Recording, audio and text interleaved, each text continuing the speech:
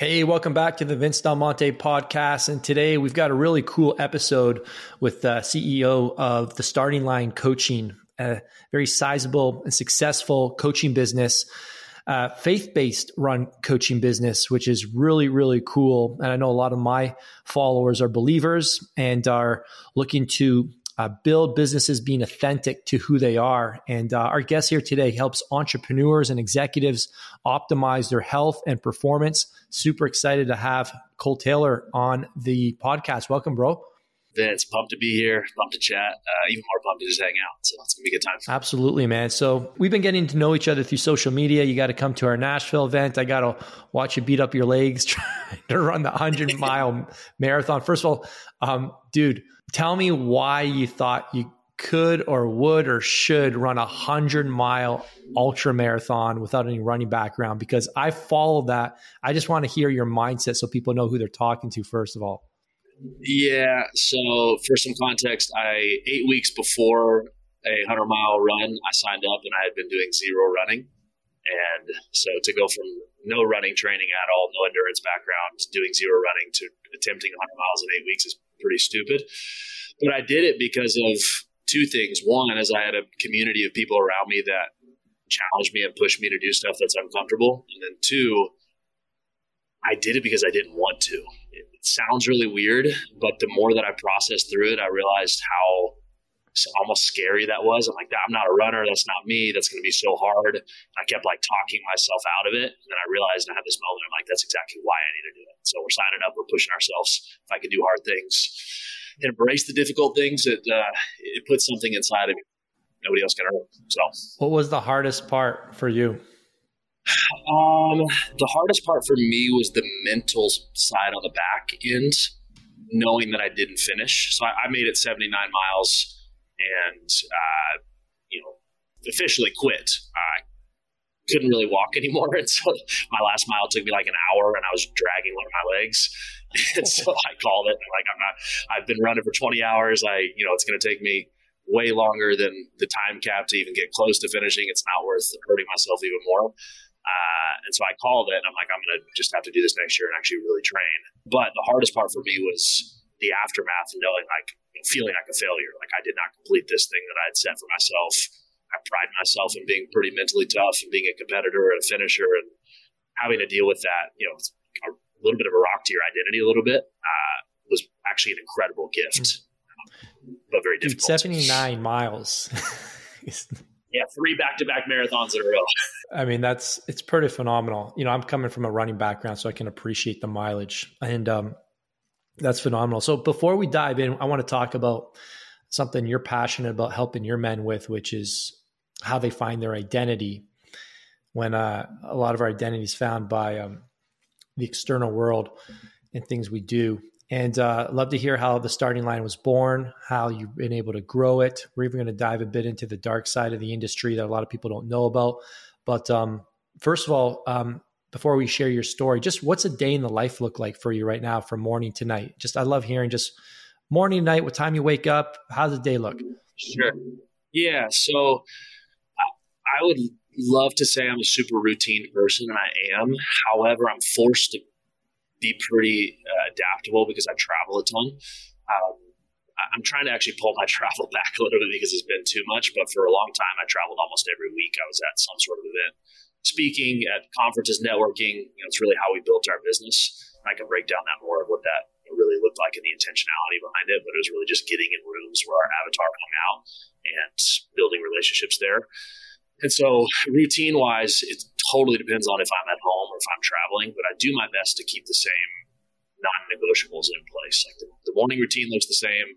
The training looks the same. Like I train my body every day. I train my mind, my spirit, my faith. I do those things on a daily basis, regardless of where I am.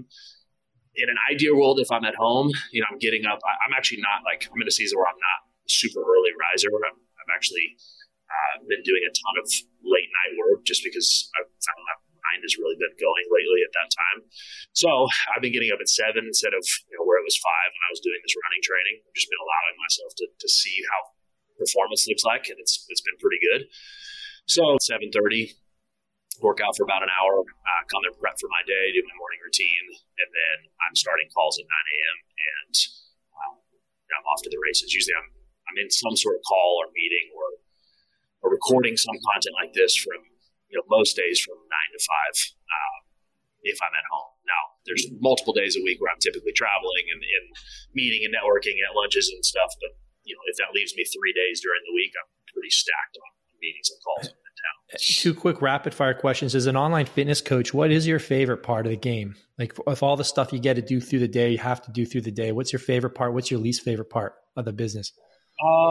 Favorite part is anything group, being in front of our community and our clients, being in front of, I've actually jumped back in and started doing some of our onboardings again because they're group conversations. There's 5 or 6 new clients at a time. And anything I can be in front of a group and cast vision and inspire and get people motivated, I love. The stuff I hate is anything systems, logistics. I can teach it. I can talk about it. I can oversee it. But I'm so blessed to have an incredible business partner that's our COO that oversees the day-to-day processes and lets me actually live in my world of dreaming and ideas and passion and vision. Yeah. So anything logistical, I would love to not talk about, and anything vision and ideas and passion and people is definitely my jam. Well, that's what we're like. That's what we got in common. So Cole, walk me back. Upbringing, athletic history. How did you become a pastor? I don't even think I've heard that story.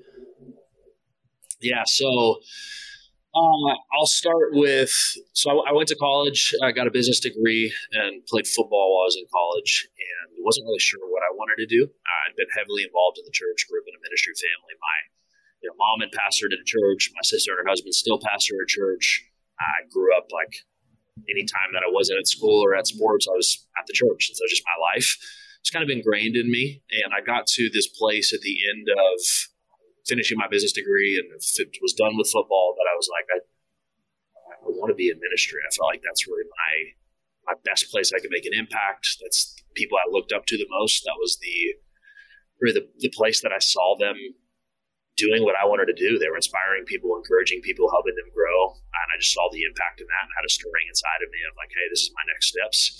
So I stepped into full-time occupational ministry, and I was kind of a weird hybrid to where my focus was on music. So I was a worship pastor, and I got to travel, sing and record music and do a bunch of big conferences. But usually when you're a quote unquote pastor at a church, even if you're like positionally focused, like as a musician, you still do a bunch of the pastoral stuff too. So weddings and funerals and hospital visits and serving and outreaches and stuff. So I kind of got the cool of both worlds where I got to do normal pastoral stuff, but also the thing I was good at with music. So that was most of my pastoral career was very heavily just involved in the local church and serving, but also getting tons of fun music opportunities. But got to this place where I wasn't fully fulfilled in the way that I felt like I should be. There's another stirring. I mean, it's a whole other conversation, but God really leads me to make changes by a stirring or a kind of a tug on the inside of my heart that if I start like, all right, God, what is this? And you start unraveling it, and he starts exposing things to you and you look for it. And so one of those seasons began of, hey, I think there's God's tugging on my heart that something's about to change. I just don't know what that is. And short version is I started digging and realizing there's other areas that I want to be outspoken about, that I want to help people grow in. And so I ended up stepping out of full-time ministry and getting into coaching, and went back and got my master's in business. Other piece of this is I didn't like making $30,000 a year working in the church. That's not super fun. Not a lot you can build there. So great impact, but also income wasn't there, and there's a different life that I wanted. But I wanted to have more real conversations around other areas of family. Super important to me.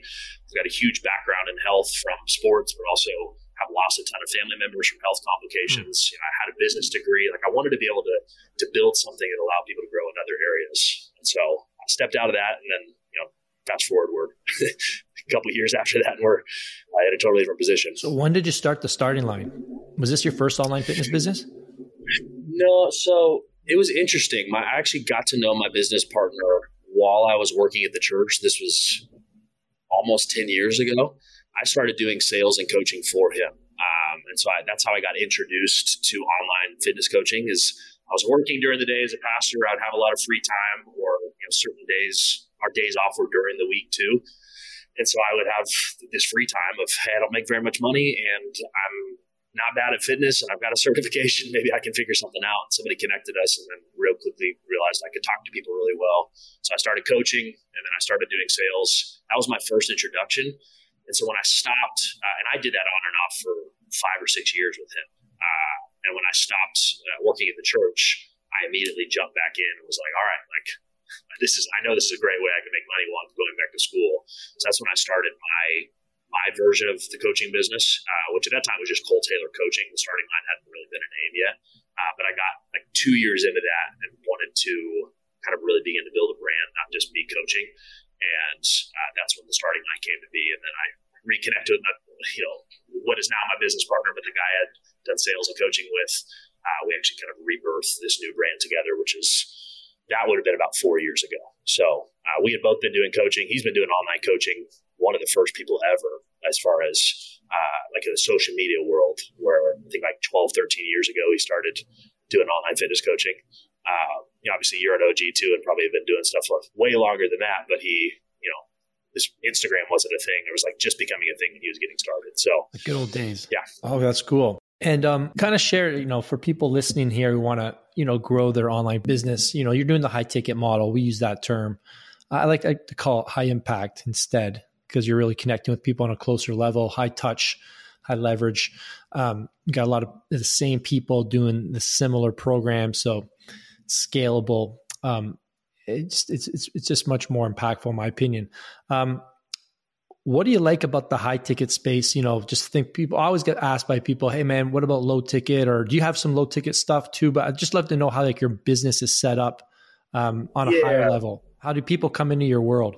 Yeah, they come in through two main channels right now. We've just ramped up paid traffic. And so that's a pretty new thing for us the last really 45, 60 days, which has become a major acquisition source for us since we've gotten that started. Up until that, though, the main channel was through really partnerships or affiliates, depends on how you want to look at it. I would be partnered up with these masterminds or business events, and I would get to speak at them, or I'd become a quasi member / coach and just really get free reign or access to these pools of people that are our avatar. And I would show up and deliver value and build relationships and offer free support. And then in turn, we'll get a ton of exposure for all of these that need our help. And oftentimes I'd even pay to be a part of the group too, because I'd, running the numbers. I'm like, hey, if I get X amount of clients, like the cost of acquisition still makes sense. And like, it's cheaper than I would be buying it through Facebook. And so that's really how for the first 3.5 years, people came to know us. It was just me speaking and networking through these events and then doing a bunch of group, online stuff. And I'd do calls and so it kind of became just relying on other people's audiences. It's a pretty freaking cool business model. So you're going to events, you're traveling a ton, and you're getting clients, and you're working with some high level dudes too from some high level masterminds. Maybe share maybe one of the big fish that you've hooked, or something that was like a big accomplishment from that. Because a lot of not a lot of people. I hardly know anybody who does that anymore. Like with that intentionality. No. Well, and so for me, it was like I had done, before I partnered with my business partner, I had decent experience doing most lead generation methods. Like I had done a high volume of cold or semi-cold outreach with video messages or custom video messages. And that's really how I built my business. Like started growing it past like my initial warm audience was, all right, I just got to find people that fit my avatar. And if I can build enough relationship and get them to watch a video, maybe they'll trust me enough to get on a call. And so there's a point where I'm sending 100 video messages a day and I can get, 15 to respond and 5 or 6 get on a call. Like start to run some pretty weird games like that and start to get a virtual assistant to do it. But I when we restarted this method, I'm like, there's got to be a better way. Like I just love being around people. The pastor in me, like if I could just be around people and connect with them, it's so much better. So that's really where my brain went. And that wasn't the idea initially to build the whole acquisition structure off of that. But we had one big fish that we hooked at the beginning that connected us to like 10 other groups that it really kind of snowballed really quickly. But I had a guy that I met in like the first mastermind I joined that wasn't fitness related. So I'd hired a guy to teach me my online fitness business. And then I hired another one-on-one coach that kind of helped me craft things more and helped me grow. And then the first mastermind I joined, which is industry specific, I met this guy and he was one of the like quasi coaches that just came and spoke every once in a while.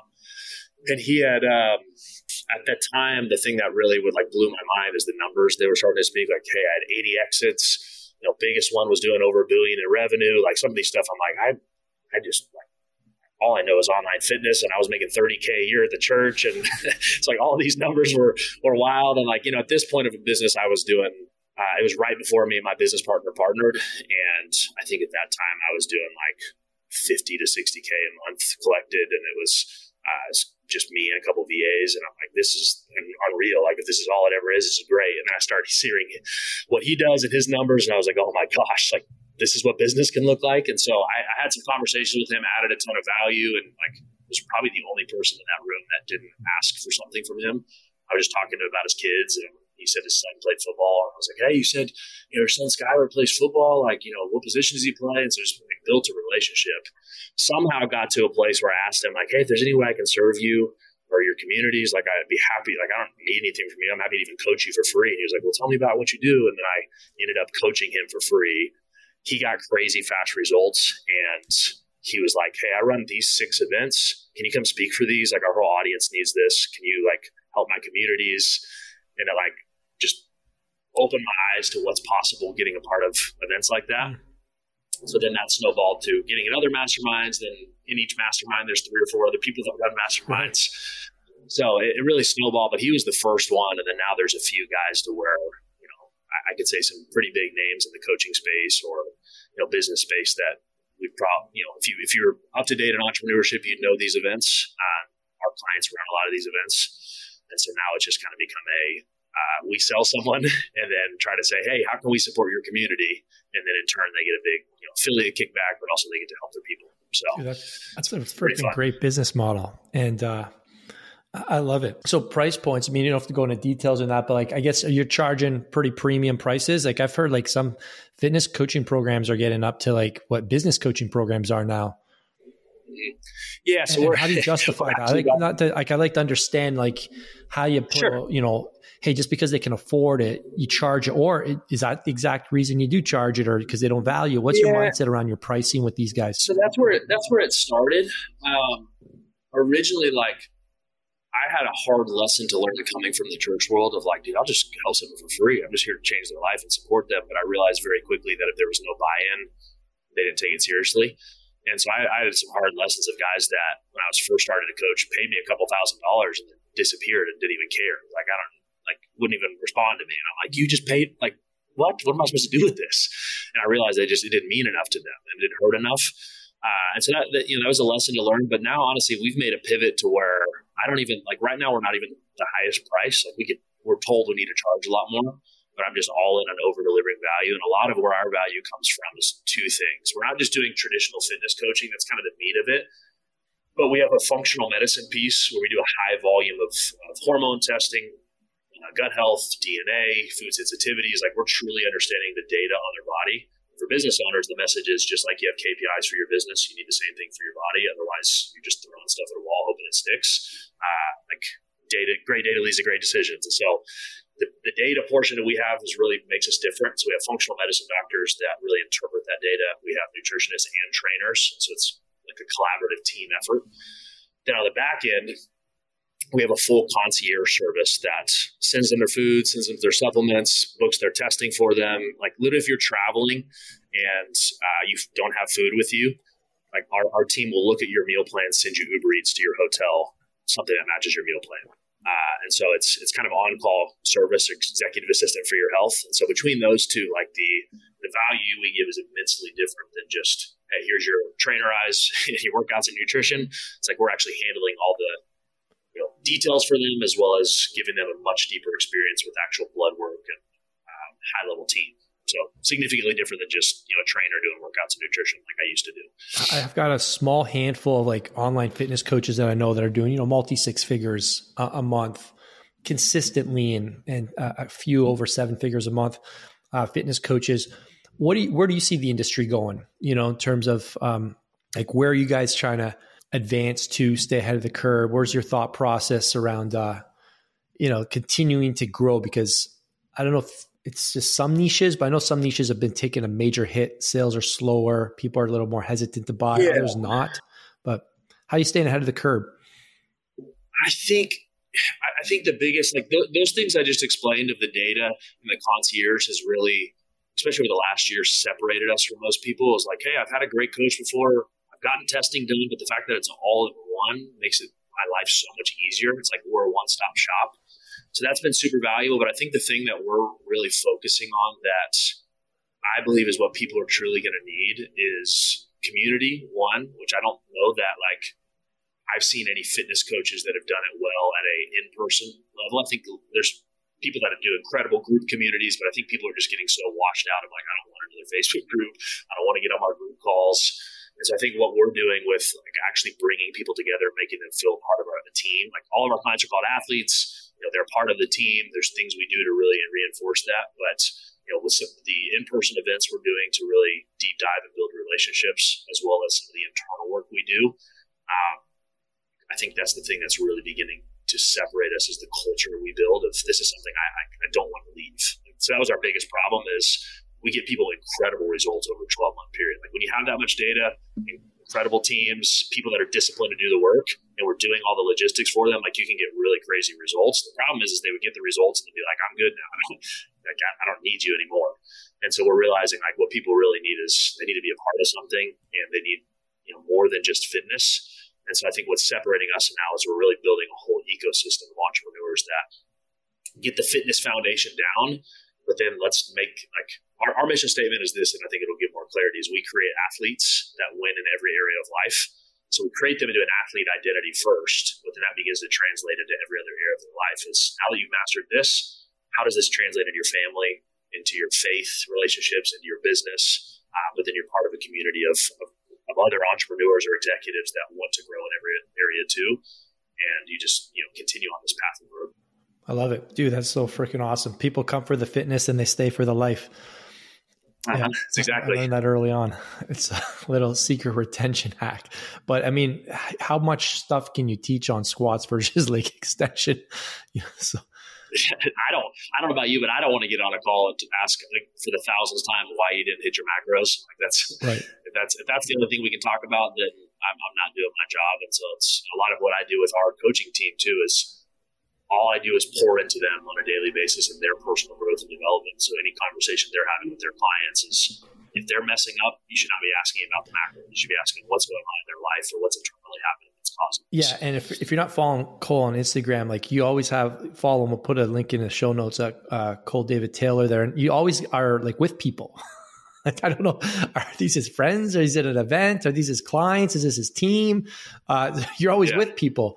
And I'd love for you just to talk about, like, I know you're big on culture and really investing in your team. And just like you said, you don't want to just say, hey, why don't you hit your macros? Like it's a deeper conversation if they're not hitting their macros. It's an identity conversation. I know you're huge on that. So tell me a bit about like, how are you coaching people differently, like on a higher level that's like just takes care of like, what's the golden domino that you guys are really focusing on?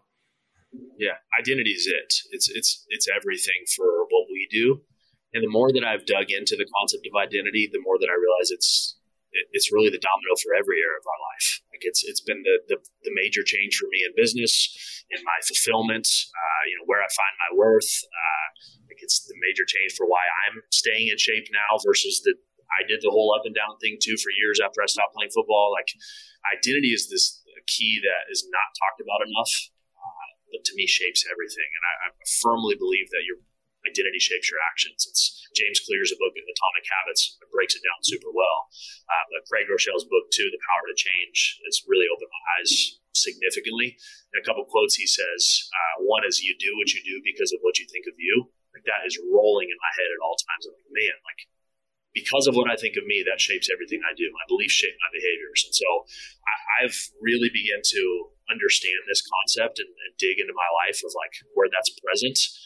And now I see it everywhere. Like, this is why I made that decision, is because a belief that I carried about myself, because I didn't think I was worthy enough, or I didn't think I was good enough, or I didn't think I was loved.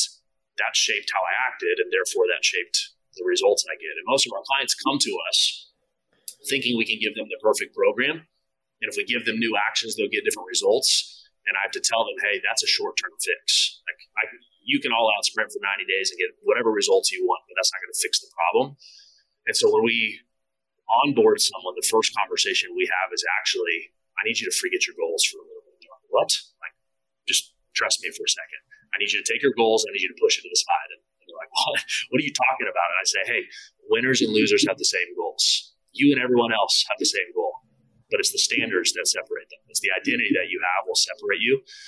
And so we have this conversation of, my goal for you is to create you into an athlete that believes you're an athlete, that sees yourself as an athlete. And then guess what? Your weight loss will become a byproduct of that, but you won't have a finish line anymore. It's just a checkpoint. You can just continue well beyond that because you've set a new standard for yourself. And so that's a thing we are very strong on. And anytime someone messes up or misses their diet, it's not a, hey, why didn't you eat your macros? You need to be more disciplined. It's like, whoa, let's step back. Like, what was the internal conversation there? Like, what happened? How can we make sure this doesn't happen? Is there a belief issue? A lot of times if clients continue to struggle, the first conversation is, hey, bro, like, there's a major identity shift that needs to happen. I need you here at our next in-person event where we diagnose this and figure it out and allow God to highlight what needs to change here. And so this identity thing has changed everything for our culture, for our clients, but it's also for me, like, why I'm so passionate about what we do, because there was a season where I was fully burnt out on coaching. I was like, I don't even want to do this anymore.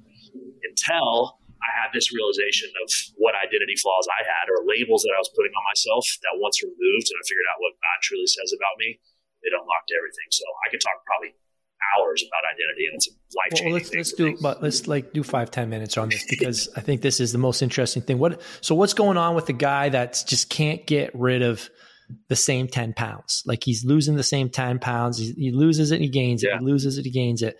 You know, what were we diagnosing there? Because there's clearly something like going on a deeper level.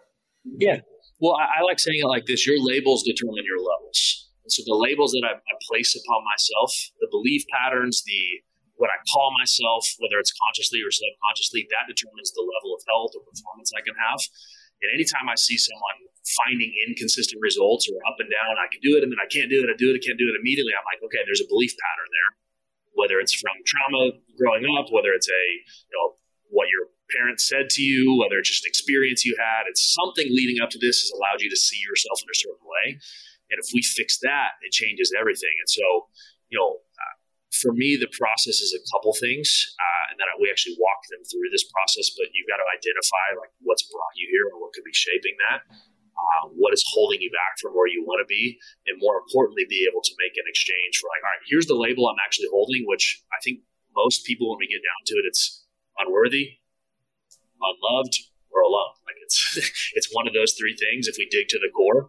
And for me, that's what it was too. It's like, I don't feel like I'm good enough, or I feel like I'm alone, or I'm not loved.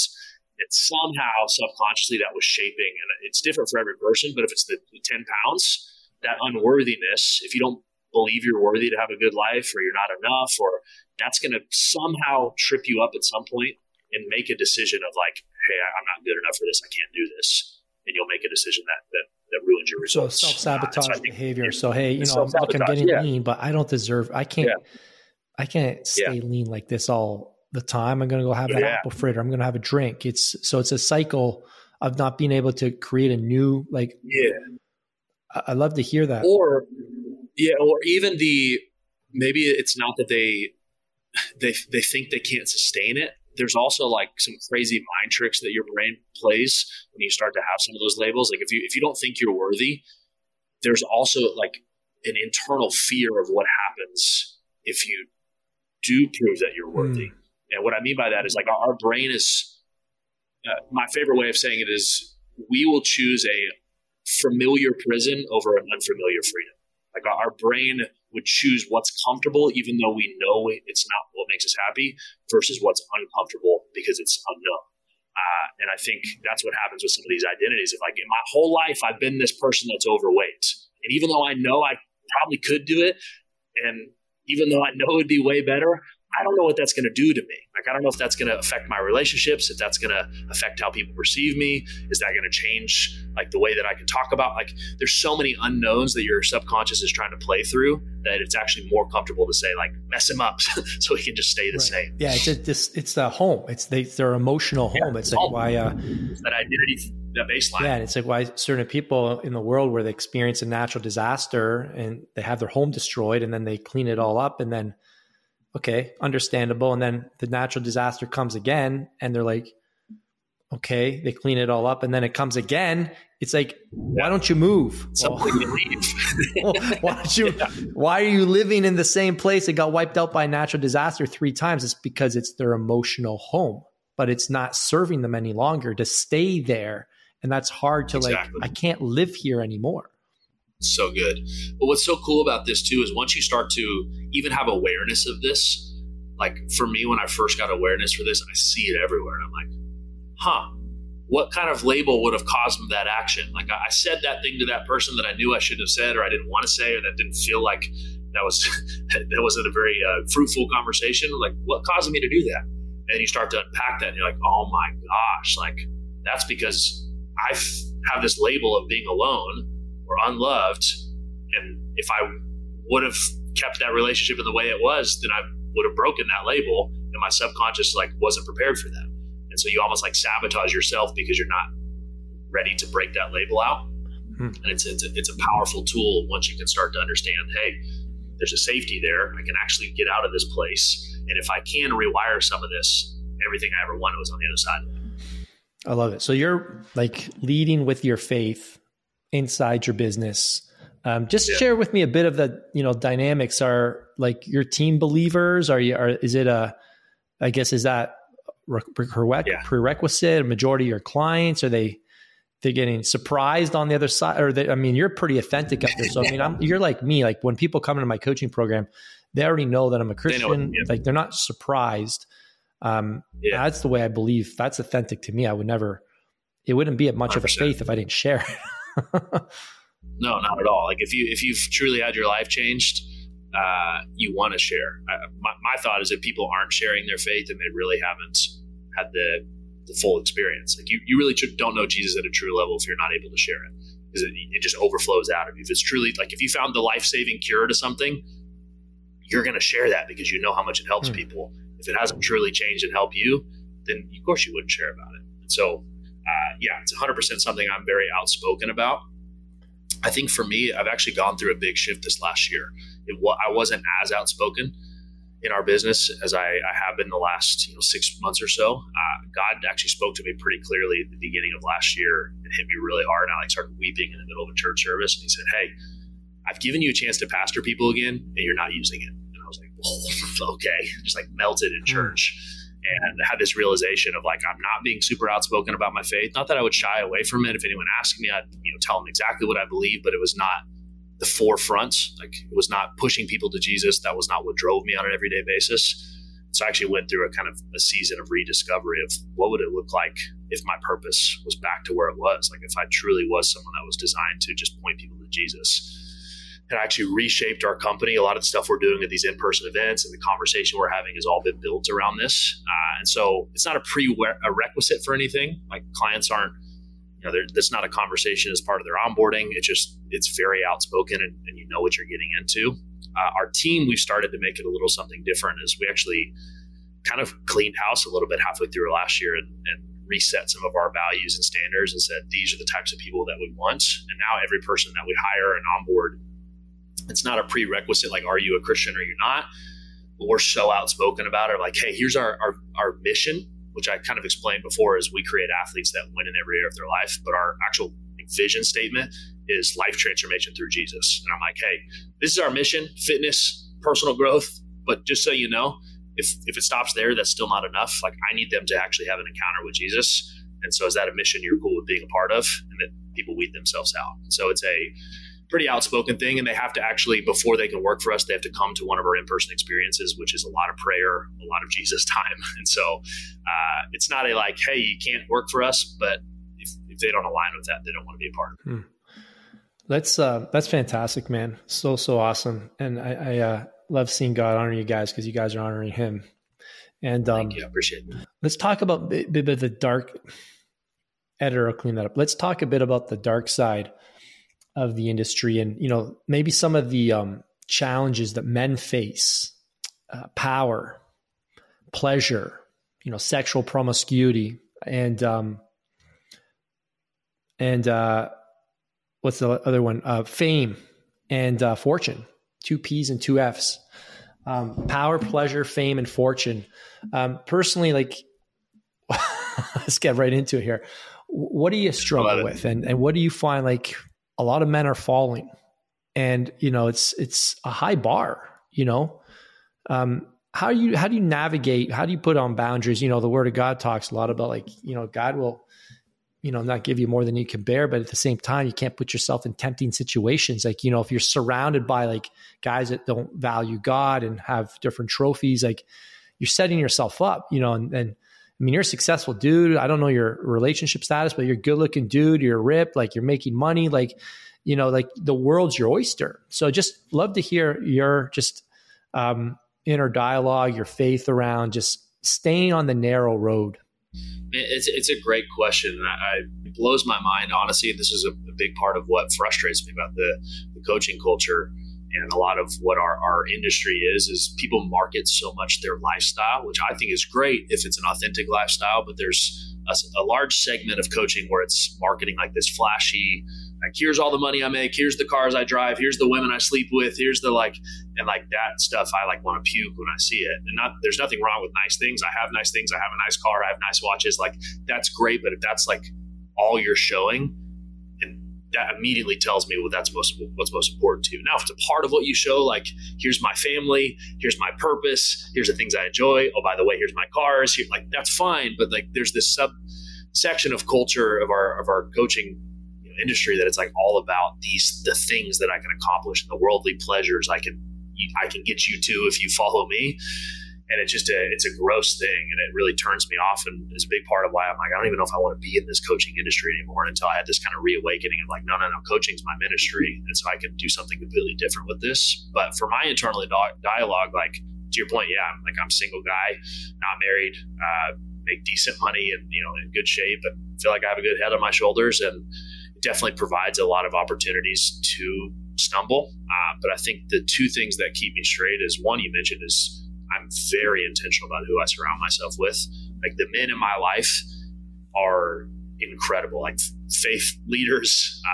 We talked about one of them, Steve. Steve is one of my mentors, and keeps me in check and holds me accountable. I've got incredible fathers, husbands, faith people, but also successful business owners that really provide those boundaries. And I talk to them consistently, and they are willing to speak into my life and call me out. So that's one of them.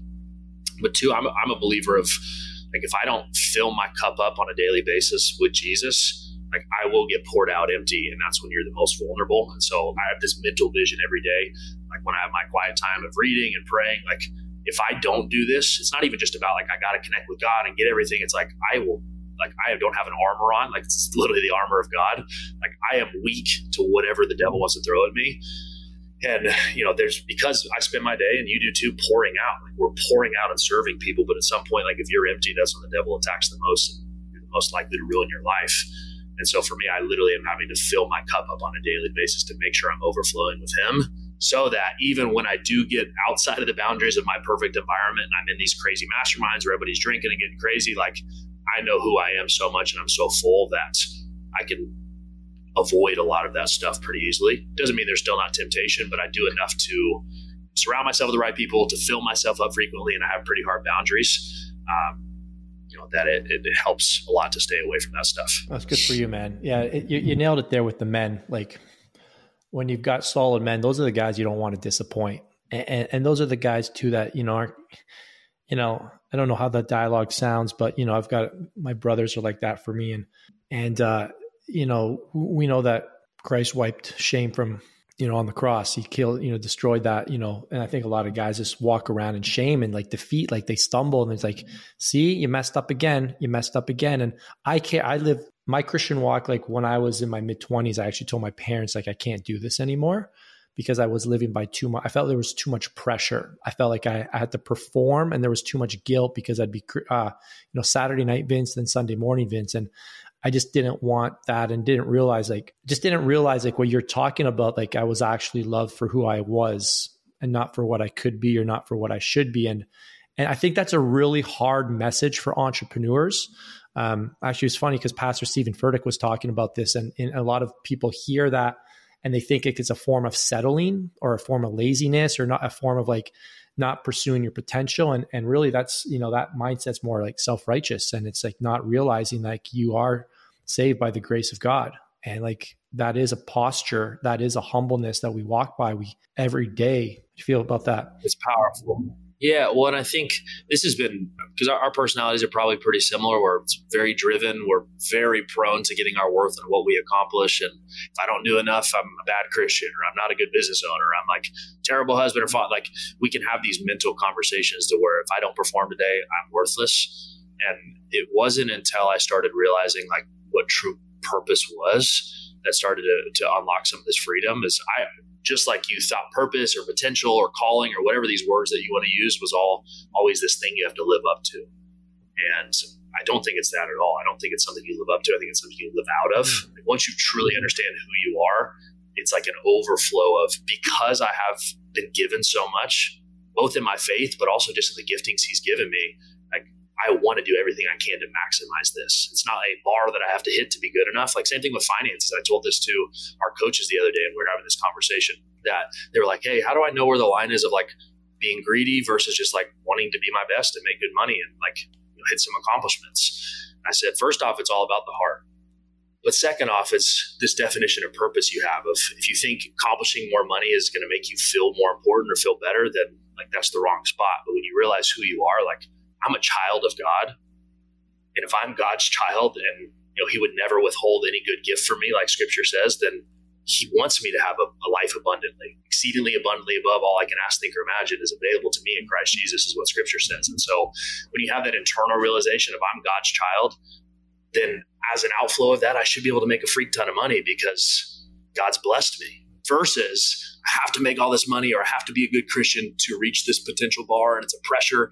Now it's like, there's no pressure. Like, I've just been given these gifts. And so I want to utilize them the best possible.